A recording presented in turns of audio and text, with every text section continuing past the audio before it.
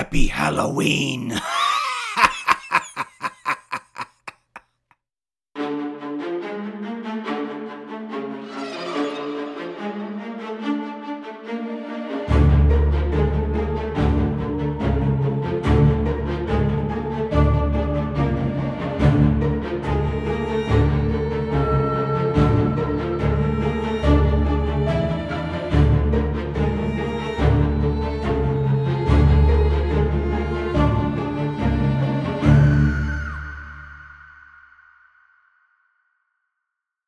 Hey everyone, and welcome to Historically Haunted's Halloween edition. Tonight is the last installment of our 3-part Halloween series, and to celebrate Halloween, we are going to Ireland to take a look at what some claim to be the most haunted house not only in Ireland, but in the world. This house is centuries old, and it is the place of a terrifying legend that ruined a family's lives. The night the devil showed up to play a game of cards. Before I start with this terrifying tale, I wanted to thank my Patreons for their support because their help makes this show possible by helping me pay for all the music and sound effects that you hear on the show, along with my recording equipment and podcasting host feeds. If anyone is interested, the link is down below in my show notes to my Patreon page. And as always, I wanted to thank all of you so much for being here to listen to every episode that I post, because without all of you, I wouldn't be doing this at all. So from the bottom of my heart, thank you all so much for joining me for every episode. If my voice sounds a little off in this episode, it's because allergies are kicking my behind this allergy season.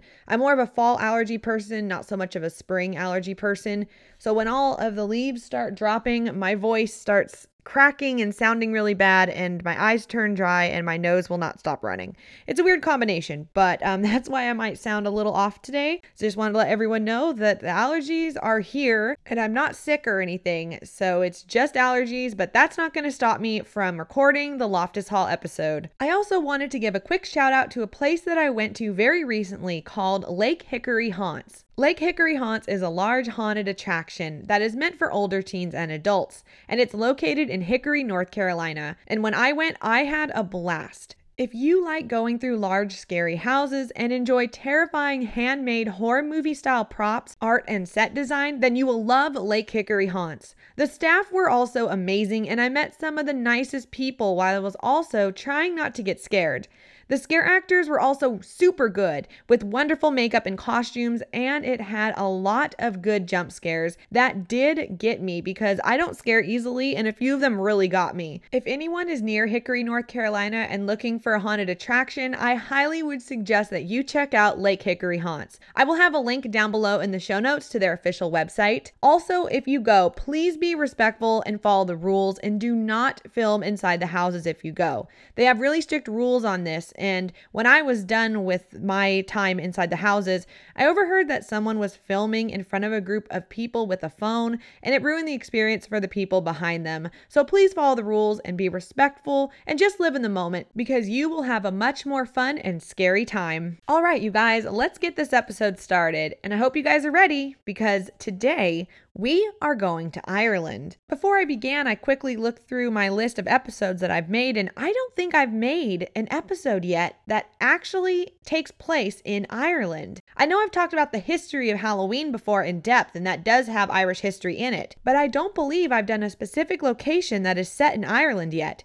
If I'm wrong, let me know, but I'm pretty sure I haven't. So this is going to be exciting. So it's time for me to hop across the pond, and remember, always respect the fairies.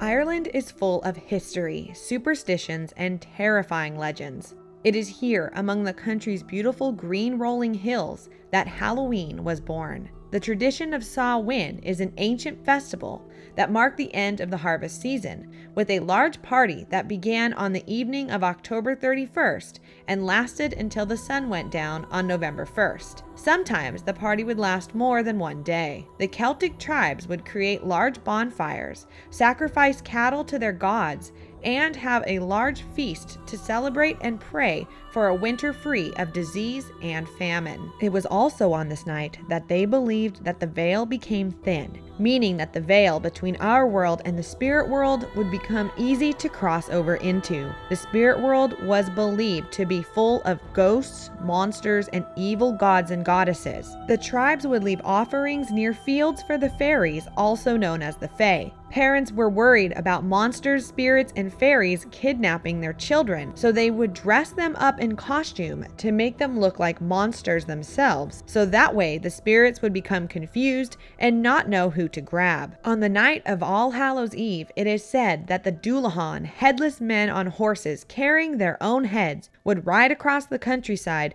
on black horses with flaming red eyes. If you see one, it would mean that death was coming for you. Another phantom to be wary of were hellhounds, as well as Lady Gwen. She is said to be a headless woman dressed in a long white gown who would chase people wandering alone at night. And don't forget about the wailing banshee, a terrifying female spirit who wails and shrieks into the night, warning all who hear her screams that death will soon come to their household. It's on these hallowed lands that ancient spirits are said to walk, and earth elementals glide through the countryside and dark forests. This is only scratching the surface of the terrifying tales to come from Ireland, and we will be adding another one tonight with the legend of Loftus Hall.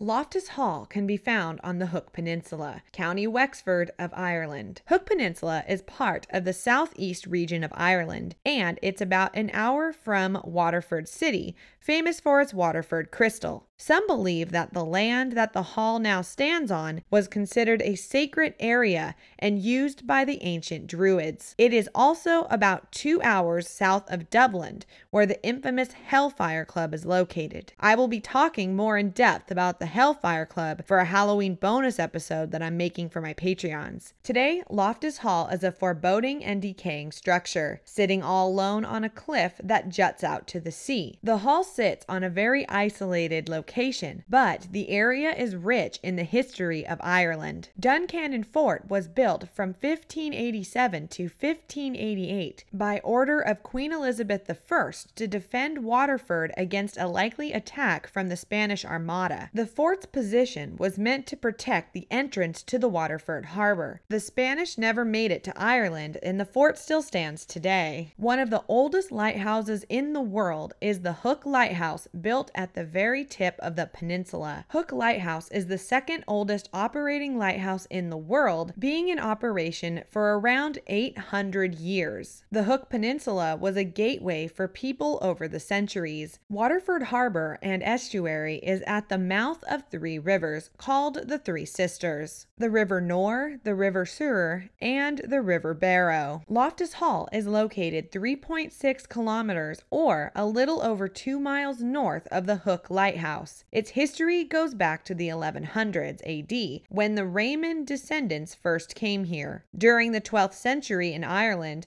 there were several clans who were fighting for power. Each clan had its own king, and each king wanted to be the High King who had the most power. Now, as you guys know, I suck at names that I'm not used to, especially when they come from other areas, so I do apologize. I'm probably about to butcher a lot of names, but I tried really hard to find out how to pronounce these, so I hope they are slightly close to the actual way to pronounce these names. In 1166, the Irish king of Leinster, Dermot MacMurchada, was overthrown and he fled to England. He decided that he wanted to ask King Henry II, who was the King of England and the King of Normandy, France, for permission to lead a group of Norman soldiers and knights back to Wexford to help him defeat his enemies so that he could regain his kingdom. King Henry II would only agree to this if McMurchada swore his loyalty to the King of England. He did, and in 1169 they went to war. In 1170, Norman Lord Richard de Clare came to England from Wales. He went by the nickname of Strongbow, and he arrived with archers, knights, and horsemen. McMurchada captured Waterford and then Dublin. After this, Strongbow married McMurchada's daughter. She passed away in 1171, which made Strongbow the new king of Leinster. By the 1170s AD, most of Ireland was controlled by the Normans. Strongbow's second in command was Raymond le Gros Fitzgerald. Raymond was given land by Strongbow on the Hook Peninsula, and Raymond had a castle built in 1170, which he named Houseland Castle. He also changed his name at some point to Redmond. When the Black Plague began in 1350, the Redmond family replaced the castle with a mansion that they named Redmond Hall. They believed that the remote location was perfect to be isolated from the crowded cities and the peasants who noble families blamed for spreading the disease. King James I began his reign in 1603, and he was the first British monarch to rule over England, Scotland, and Ireland. James was also a Protestant, and his goal was to join the three kingdoms together. However, he was strongly opposed by the Catholic Irish-speaking people of Ireland. So, starting in 1609, people from Scotland and England were encouraged to settle the northern region of Ireland with the hope that the Irish people would become friendlier toward the king, and these English Protestants became known as planters. The Irish Confederate Wars, also called the 11 Years' War, broke out in 1641. Redmond Hall was the location for a few bloody battles, with the Redmond family being on the side of the rebels. They were able to successfully defend their castle against the English soldiers of King Charles I.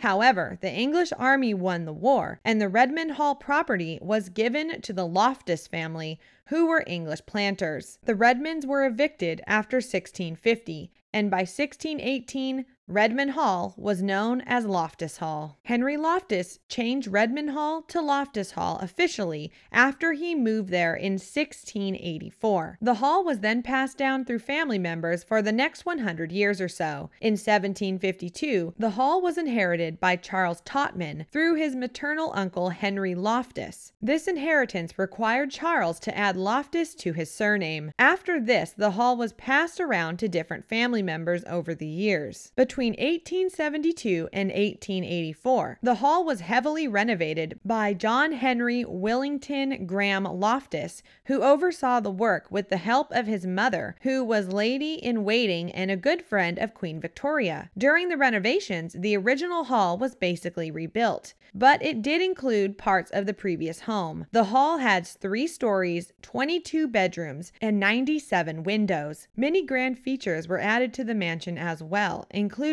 a new grand staircase, a mosaic tiled floor, and parquet flooring. The hall also had things that were unique for the time, including flushing toilets and blown air heating, which is really cool because I didn't know that existed in the 1800s, so I thought that was pretty fascinating. I always thought that was an early 1900s invention, but apparently not. The home was built in the neoclassical style, which was typical for Ireland in the 19th century. The renovation took place because the family was expecting a visit from Queen Victoria, who had been invited by Graham's mother, but the visit never happened. John Loftus died in 1889, leaving the estate heavily in debt. The last descendant of the Loftus family died in 1890, and the bankrupt estate was eventually sold in 1917, when the Sisters of Providence bought the building to turn it into a convent and girls' school. It remained a convent for almost 70 years. The hall was sold in 1983 and became the Loftus Hall Hotel. The hotel closed down in the 1990s. In 2011, Shane and Aidan Quigley bought the property and worked to restore the gardens, courtyard, and the home. The mansion was open to the public for ghost tours and paranormal groups to investigate in. Almost 500,000 people have visited the house until it was sold again in 2021 to an unnamed buyer. However, according to an Irish Times article that I have linked down below, the article is from March 13th, 2022, and it says that the owners are a group named Oakmount, and their plan is to change Loftus Hall into a luxury hotel. They said it will take them 6 years to complete their project. The land that Loftus Hall now stands on has been the spot for several ghost stories dating back to after the bloody battles that ravaged the land during the 11 Years' War. Strange things have happened in the home ever since, but nothing so mysterious as the most famous legend that is attached to the manor.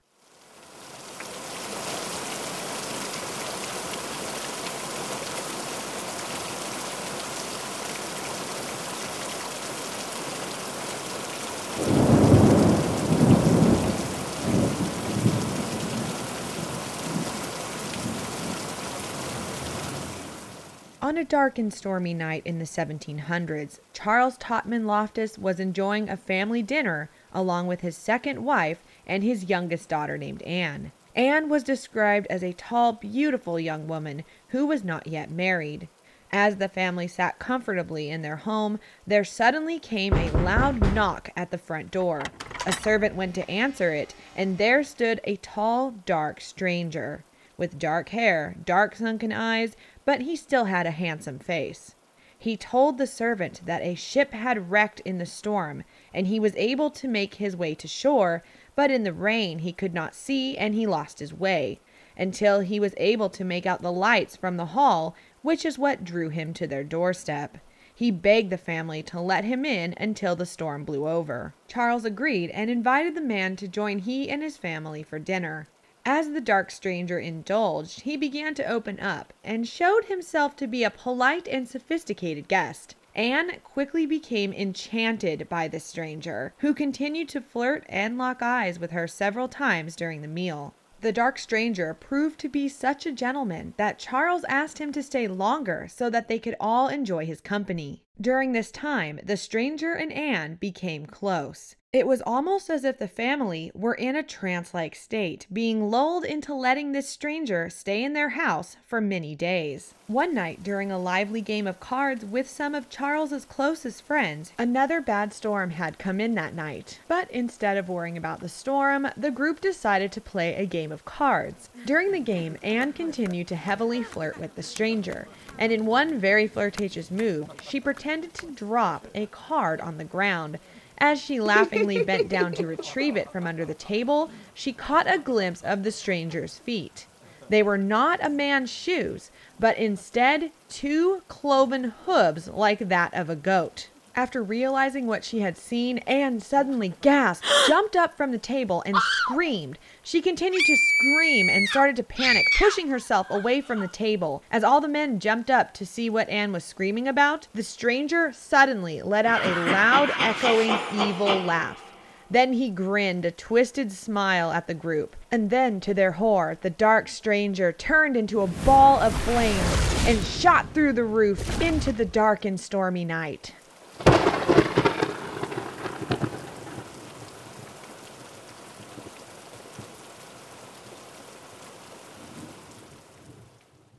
The hole and the burn marks are still there today, and it's said that no matter how many times new owners try to cover it up, it always reappears. After the stranger left, paranormal activity in the home amplified, and Anne never recovered.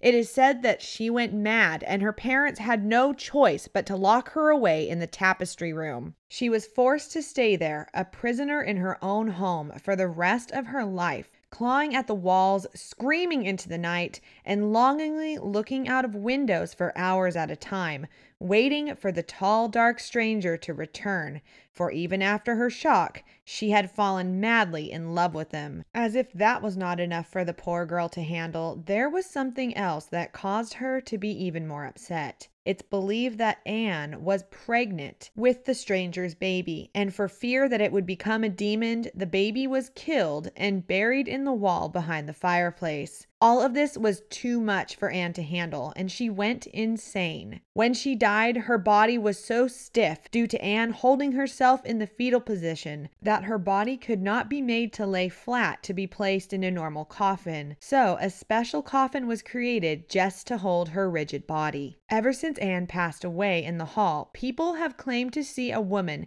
in a silk dress gliding around the halls. The paranormal activity also intensified so much that Charles himself ordered an exorcism to be performed on the house. A Catholic parish priest named Father Borders came to the hall and exorcised the home, focusing much of his time in the tapestry room. Even after the exorcism, Anne's ghost refuses to rest. Many believe she is the cause for much of the poltergeist activity still going on inside the mansion. People have also claimed to hear the sound of banging, scratching, screaming, and even the sad sound of a baby crying inside the tapestry room. Anne's ghost has also been seen looking out of the windows and slowly wandering the halls. When people see her, she is in a filthy white silk dress, has a blank look on her face, and long unkempt hair.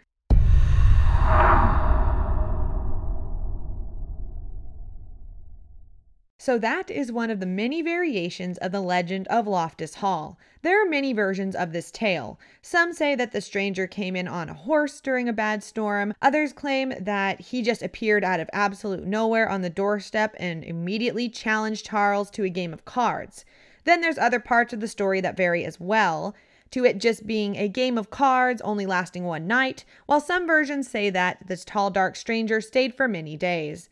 Whatever the version of the tale is there any truth behind it? And shockingly, yeah. Well, at least some of it. As the saying goes, most legends are born from some truth. When the hall was being renovated during the 1800s, carpenters did actually find a human skeleton of a baby in the wall behind the fireplace in the tapestry room. So if the devil didn't show up, maybe the family tried to cover up the fact that Anne was pregnant out of wedlock, and they either had something go wrong during the birth and hid the baby in the wall, or sadly, they killed the infant to try to hide the fact that she was pregnant at all. Either way, it looks like Anne could not get over the grief because she did live out the rest of her days in that room and did go mad. So it appears that some of this legend is actually true. On the flip side of that coin, there is also still a hole in the ceiling and burn marks still on the walls, right where the legend said it would be, and it does keep getting uncovered. So maybe the devil did show up that night. Anne's brother was a member of Parliament, and many have speculated that he was a part of the infamous Hellfire Club, a secret society that was extremely popular for men to be a member of in the 1700s, and they were believed to practice satanic rituals. The main building used for the Hellfire Club was built in 1725, and it's located on Mount Pellier Hill in Dublin. Both buildings are only about 2 hours away from each other, according to Google Maps. And this location is actually connected to Loftus Hall with a very creepy coincidence, one that I will be discussing with my Patreons in our fun bonus episode for Halloween. One thing's for certain, Loftus Hall is haunted, and it has hundreds of years of ghost stories to back it up. The legend of Loftus Hall itself is really good legend. It's just creepy and a fun one to tell at parties. But the actual hauntings that goes on inside this mansion are not only creepy, but there are tons of different types of hauntings here. It's no wonder that people think Loftus Hall is the most haunted house in Ireland.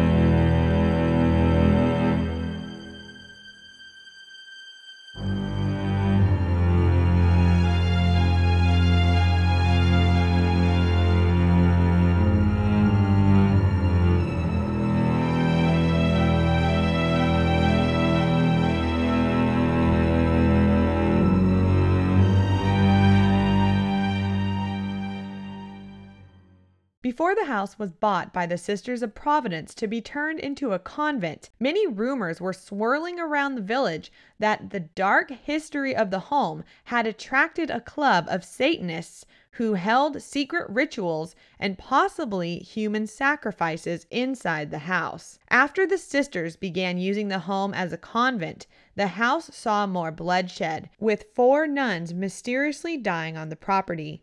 2 drowned in the sea, 1 died on the grand staircase, and another died on the back staircase. For the nun who died on the back stairs, it appeared that she had fallen down the stairs, and many people believe that she was actually pushed. There is a cross on the first floor landing, marking the spot where she was found. To add more mystery to the spot, 40 years later, a man supposedly dropped dead in the same spot with no explanation. When the building opened its doors for an all-girls school, the students who attended the school at the convent saw many strange things, from oddly shaped shadows to balls of light that would travel around the halls, leaving a trail of light behind them. They also experienced hearing strange sounds during the night. One young woman who was studying at the school said that one evening she got up to go get a drink of water from the kitchen, and she felt a presence behind her. She turned around to see an apparition of a woman in a white silk gown following her. The more she tried to hurry down the hallway and lose this strange specter,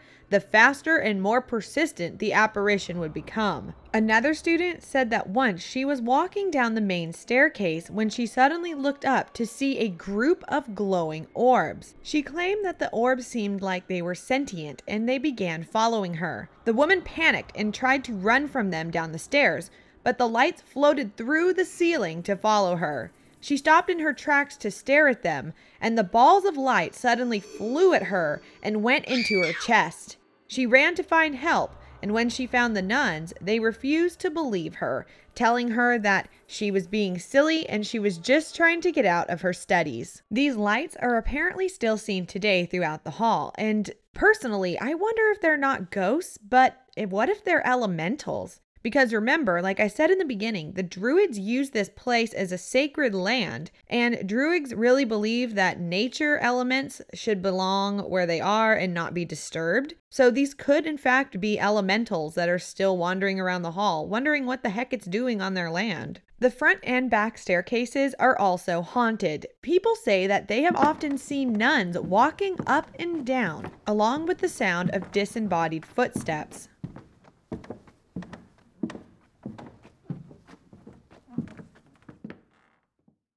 When the hall was being used as a hotel, guests witnessed poltergeist activity. Guests claimed to see strange shadows in weird shapes lurking in dark rooms and down corridors. Lights would flicker on and off, objects would go missing, and locked doors would fly open and slam. After the hotel was closed, rumors continued to swirl about the home. Finally, in 2011, brothers Shane and Aidan Quigley bought the home and opened Loftus Hall as a paranormal tourist attraction. Since then, multiple paranormal groups have gone through the home and captured some compelling evidence. Shane and Aidan did not buy the house for ghosts. They and their family wanted to turn the house into a retreat, much like others before them. During the summer, they made plans for renovations, but when winter settled in, they noticed that there was something wrong with the property. As nights became longer, the energy in the house shifted. What began as little things like knocks and the sound of footsteps turned into heavy poltergeist activity. The Quigley family really didn't know what to think about all of this, so they went into town and started to ask the locals more about the home, and they quickly learned that the house they had just bought to turn into a retreat was a dangerous place. As the paranormal activity increased, it made renovations difficult, and the family decided to open the house for paranormal tours instead of turning it into a resort. They invited guests from all over the world to investigate, and one thing that the Quigley family noticed right away was that there was an energy that was much darker upstairs than anywhere in the house. The feeling of never being alone and being followed around the upper floors is very intense. During the time it was opened for paranormal tours, there have been some intense instances, even a possible possession. Guests began to get so affected while hunting on the upper floors that Quigley started to not want to bring tours up to the second floor. Many TV ghost hunting groups have also come to the manor, including Ghost Adventures, Destination Fear, and Irish Ghost Hunters. Camera and electrical equipment malfunctions happen often. People have felt an intense dark energy on the upper floors, and some have even felt a weird, uncontrollable urge to run from the house in fear. Others have reported feeling an intense cold blast of air pass by them. And this is the part that really creeps me out personally. People have reportedly lost time in the house. Guests have either completely blacked out by fainting out of nowhere, or some have even found themselves wandering around the house with no explanation, and they don't know why they're doing it. Most of the time, these people are found by their group who's looking for them, and when their group kind of shakes them out of it, they say that they don't know how long they had been gone, and they have no idea what they're doing in whatever room they're found in. This actually happened on a show called Irish Ghost Hunters. A man from their paranormal group named Tom went alone to the upper floors, and he started to hear some footsteps. When he got to the third floor, his camera started to malfunction and eventually cut out entirely. After a while of zero communication from Tom, the leader of the group, Tim, went upstairs to check on him, and he found Tom at the topmost room of the house, just blankly staring at a corner. It was almost as if he was in a trance-like state, and he did not know how long he had been there. Tim had to talk to Tom and snap him out of the trance and physically lead him down the stairs and out of the house until he felt better. During another supposed possession that happened during a group tour with the Quigleys on site, the tour group had just entered the tapestry room when the lights suddenly went out. The tour guide that night was named Alan, and he radioed Aidan Quigley to alert him of what had happened. Aidan told Alan not to move and that he was going to try to restore power. While the group was in the dark, a man suddenly lunged at a woman he did not know and began to strangle her. Alan screamed into the radio that he needed help, and Alan had to tackle the man to the ground. Aidan ran into the room to help Alan keep the man down on the floor, and the man kicked and screamed at the entire group. After they got him to calm down, the man seemed to snap out of it, and he was totally confused as to why both men were on top of him. He also claimed that he had no memory of this, and he was completely drained after the incident and felt horrible about it. This incident also deeply affected the man, who is now afraid of the paranormal entirely. I have no idea if that story is true or not, but it is creepy. Another strange thing is that inside the chapel there are small statues of Jesus and other Christian figures that adorn the space, and most of them have their heads decapitated. Apparently no one knows why this keeps happening, but if you bring a new statue in, eventually it too will get its head broken off. There are also religious artworks on the walls, and these figures in those paintings have their eyes and faces scratched out by what looks like claw marks. Having a bad vibe inside the chapel is not new, because when the chapel was open to the public while it was a convent, people in town did not want to go into that one at Loftus Hall, so they would travel further away just to not have to enter the house. The main reason was that they said that they felt like there was a dark and oppressive energy inside the chapel while they were attending Mass. Many believe that the devil himself still likes to pay a visit to the hall. There is a room upstairs that is known as the Devil's Bedroom, and it's believed that this is the room where the dark stranger stayed during his time at the hall. In this room, people claim to smell the aroma of sulfur and feel a dark presence, along with seeing a large goat-like shadowy figure. When Destination Fear was investigating this room, they caught the sound of something moving, and it sounded as if something large was getting off the bed that was located in the same room. People have also been pushed, tripped, scratched, hit, and even had a red handprint show up on their body out of nowhere. During the Ghost Adventures episode, season 12, episode 5, Zach was on the back staircase and he kept hearing noises that led him deeper into the house until he reached the third floor. Here, he caught a door move on camera by itself. And this door was not easy to move because he tested it in the same footage. but I did not like the way that the noises were basically leading him away from the main group. I thought that was pretty creepy, and that's just another thing that is said to happen inside this home, along with mimicking voices. So that means sometimes you could be somewhere and you'll hear somebody in your group say something and it wasn't them. Or I've even heard of people, now not just in the hall, but I mean during other paranormal investigations at other locations, I've heard of ghost hunting go super weird, where people will pick up on EVP recorders or hear with the naked ear a friend, like a friend's voice that is not with them on this tour or anywhere near where they are, or even like a family member, or even creepier, their own voice. So when you start getting into mimicking voices territory, personally, that freaks me out, because then you get into the doppelganger territory, and all that is just a different kind of entity. Like, it's very intelligent, it's very scary. And that really does just freak me out. On the show Destination Fear, Dakota had an idea. And if you watch that show, then you all know that when he has an idea, it's never a good thing. But Dakota decided to have someone in the group be locked in the tapestry room all night during the investigation. This way, they could get a small sense of what Anne felt like while she was inside this room all alone. They drew from a hat, and Tanner's name was picked. Now, when I watched the episode, I did realize they didn't actually lock him in there because there was no lock on the door at this point, but they pushed some furniture up against it. He could have gotten out if he really wanted to. I think Tanner was trying to follow the rules because it would have been pretty easy for him to move that stuff out of the way. So I think when all of what I'm about to explain was going on, I think he was really trying to follow the rules and stay inside the room, because the whole point of this show is to be brave and face your fears. Even when you're scared, the whole point of it is try really hard not to run away. So while Tanner was inside the room, he actually had his radio cut out, which is a big claim in this house, is that radio malfunctions,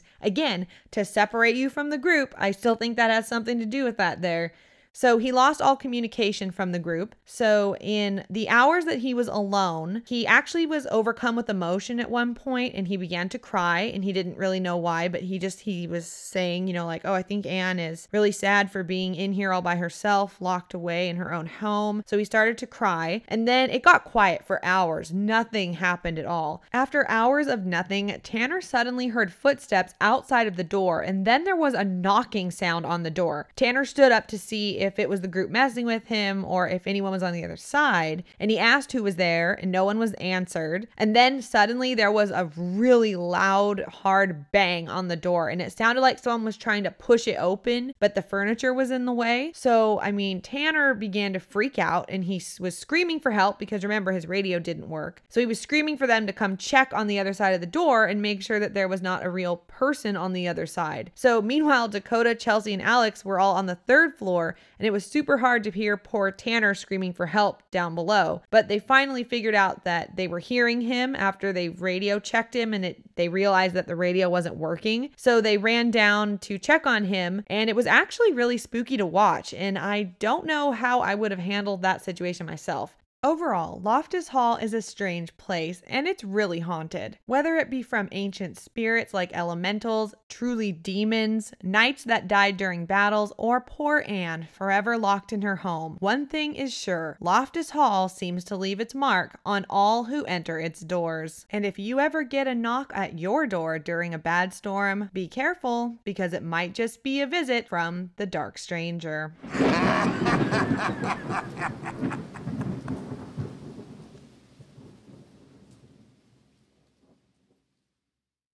Thank you all so much for joining me for the spooky tale of Loftus Hall. And thanks for putting up with my weird voice. It keeps getting deeper and then high pitch and then strangely deeper again. If anybody else has fall allergies out there, I'm sure you understand how I'm feeling. It's a weird one. It's a little bit different than the spring allergies, that's for sure. But before I go, I wanted to wish everybody a very happy Halloween. I hope that you have a safe one and have lots of fun with lots of tricks and lots of treats. I would also love to see your family's Halloween costumes this year, so if you feel comfortable, please make sure to comment on one of my open comment discussions I'm going to make on the Facebook group page and the Facebook main page. That way you can post a photo of your costume underneath that post. Make sure to follow me on Facebook, Twitter, and Instagram. I have links to all of those down below. And of course, I have a link to all of my sources from everything, all the history and paranormal claims are linked all down below in the show notes, as well as my Patreon page. I also have a very special episode planned for the month of November. I don't want to spoil anything, but I will start advertising it once I know 100% it's going to happen. I'm hoping there's no technical issues while we try to do it, but I'm very excited for that episode. And the topic is going to be the Valinska Axe Murder House. So very excited for that episode. Once again, thank you all so much for joining me today to listen to this Loftus Hall episode, and I hope to see you guys back here really soon on Historically Haunted. Bye bye everybody, and happy Halloween.